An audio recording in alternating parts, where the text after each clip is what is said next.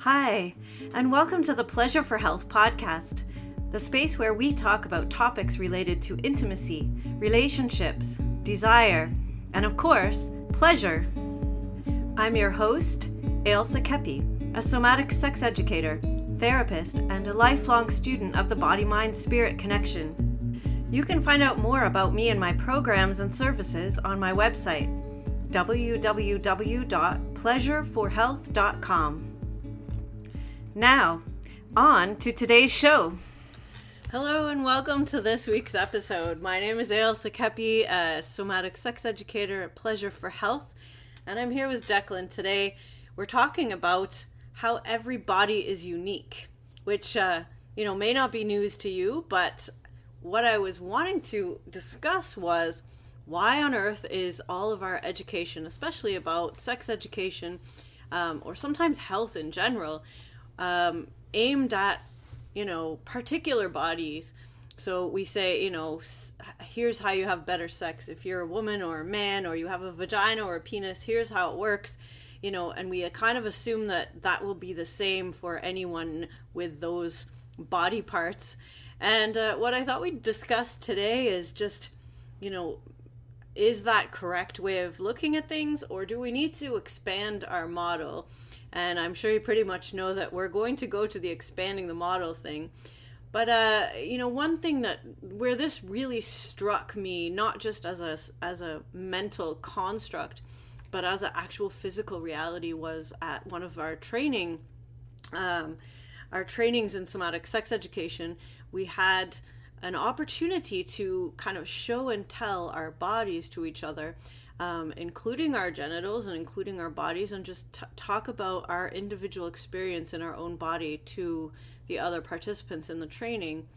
And of course, this was a hugely intimate thing, but what struck me as being able to witness this in others was just I was completely astounded at the diversity of everybody's body. Everyone's was so different. Everyone's genitals were different. I didn't even think about putting it into a binary kind of construct, because every person was completely unique. So that, it really brought home to me that this is something that, might change the way that we approach each other, especially this day and age where, we're trying to look at expanding our concept of gender and the gender spectrum. So, what's been your experience, Declan? Have you had it kind of hit you over the head like that suddenly, that everyone is unique, or have you always been aware of that, or? Yeah, I think I was kind of always aware of it, and not really. It wasn't something obviously that I not obviously that I focused on, but I had my mentors were not like a one size fits all kind of an approach to my learning. So I do kind of feel like I had an idea of that. And I think what happens with the mass media and stuff like that is we get bombarded with these images of like, this is what a masculine, body looks like. This is what a feminine, body looks like. And with the explosion of, internet pornography and stuff, it kind of does lead to, there's definitely differences, but it kind of, at the same time, it seems to have, a one-size-fits-all kind of an approach, inside the box kind of an idea. And I wonder why, why that is if it's been a marketing approach or just someone's agenda somewhere, that they out there have been trying to fit us into these boxes. But, even since the Bible, there's Adam and Eve and here's how it works type of thing. And I think that, many of us are looking for a new way of looking at bodies and looking at each other as individuals. Possibly our brains are created to kind of categorize things, and so we want to kind of do that, but how can we balance our need to see where we belong to a particular group? With how can we balance that with still being open to the individualness of each person? Yeah, I think that's a good point. The group and the individual, and oftentimes we try and find, or most times, because it's about relating. Everything's relative, and we try and find. What I see is most people, try and find a social scene or a social group to fit into sometime, or to be a part of, not necessarily fit into, but just to be a part of, to engage with others in a way that feels comfortable and safe to them, and all that, and oftentimes it's a looking out there, for comfort or solutions or something like that, when really the what I feel is that the work needs to happen, from the self first, and then you could kind of fit in wherever you want, really. Yeah. I mean, I think there will always be, we are social beings, and we probably will be drawn to particular things. And we all have our own unique orientation sexually. We'll probably always fit somewhere, unless you don't. And I think that's what's an interesting exploration. I mean, I have 4 kids that are kind of late teens, early 20s, and I think that they're much more aware of this kind of this is my unique take on things, and who am I interested in exploring that with, another unique being than maybe we were back in the day, when it was like, well, here's the boys on one side of the gym and the girls on one side of the gym, and you've got to match up with someone on the opposite side. Yeah, that was kind of my experience too. So yeah, I think it's important that we celebrate our uniqueness, like you say, and flesh it out, so to speak. And yeah, that's a really great place to do some work, for sure. So, I mean, I think what I want to also talk a little bit about today is, how can we as sex educators put out, our mass marketing, if we will, but our, learning and our educational materials in a way that both gives a general sense of what might work, but also leaves room for individual interpretation. I think that's where a lot of us are putting a lot of thought into what we're doing these days. So if you have, you may not have any particular genitals that we could categorize. You might be somewhere in the middle. You might have had surgery. You might have, you might have been born with different structures. You might not. You might have what looks like, a vulva, but you consider it something else. And there's all these different aspects. What was a difficulty for me starting off, and I'm still working on it, is having the mindset to ask the other person, how do you see your body? How do you see your sexuality, your gender, your genitals? What do you call them? How do you like to use them? What would how do you like to be touched? And really inviting that, like you're saying, that self-reflection, but then that comes from there. I know that was a bit eye-opening for me in my training. I don't know if you've had a similar experience or... Yes, similar. I think what's really important, and we've talked about this theme in other episodes as well, about the cultivation of the self, and I think it's so important. Like my experience, I don't know about all the different schools of Tantra, but in my experience of Tantra, the self-cultivation was so important, like very important, before you engaged with another individual. You cultivate pleasure with yourself first, right? To see, where things were gonna feel good in your body, or in my body, in the individual who's cultivating in their body, whatever that means to you, right? Mm-hmm. So, and then once you found out, so the title of your website, Pleasure for Health, yeah, it's like, where is the pleasure in my body, or how can I get pleasure in my body with my own faculties, and then I'm ready to engage with another. Well, and I think, again, that's we don't have a lot of mentors out there in the world helping someone to see their body. I mean, we have had a very binary structure, in sex ed and schools. I'm pretty sure they're trying to incorporate this, but it has been in the past very much the girls go in this room, the boys go in that room, and you're going to learn about sex, and it's going to be, if you have a penis, this is what you're going to need to know. And if you have a vulva, this is what you're going to need to know.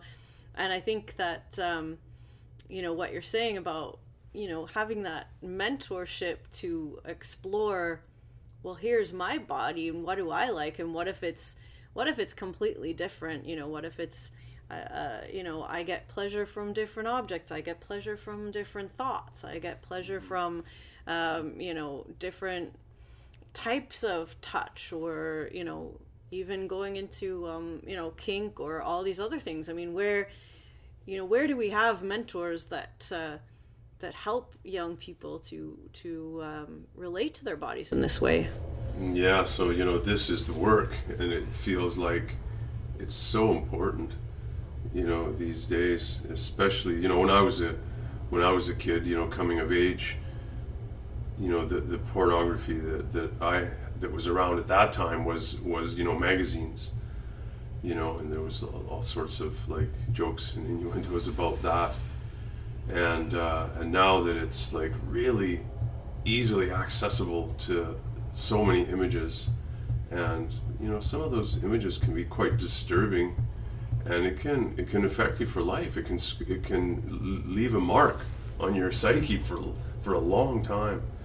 And I think that some of these things needs to be unraveled, and that's part of the work of this SSE. And there are many branches, and there are other schools also doing this kind of work. It's not only this institution. So it's definitely an emerging field that's like really important, but it really is, I feel, I really feel that the departure point, like one of the only place that we can begin is with ourselves. Yeah, and interestingly, educating parents on, how to, raise kids without those, those subtle gender markings that we put on them, from a young age. And even if parents are doing, the culture, and like you said, the media, everything is aimed at, if you're this body type, this is what you should be interested in, this is how you should act, this is what goes on, this is how you should relate to other people, and really breaking that down. I feel like just having these conversations, and hopefully our listeners will agree that just, even thinking about it is we have to start there too. The self-reflection without a prompt on what to reflect on is possibly a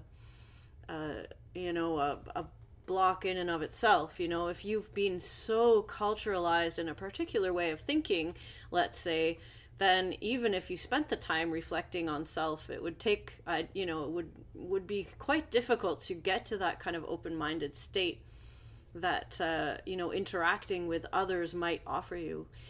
For me personally, it was opening to have a group of people that considered themselves all different genders and all different sexualities, and had different, they physically looked different. They might be 3 people with vulvas, but they were all extremely different shapes, different sizes, different size labia, different size clitoris, different size, more hair, less hair, no hair, it was all over the map.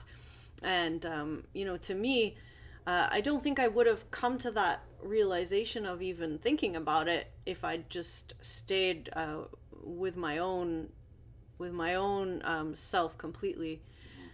So there's some kind of balance there between, being exposed to a wider range of body types, a wider range of experience, outlook, and then taking that back to a self-reflection, maybe.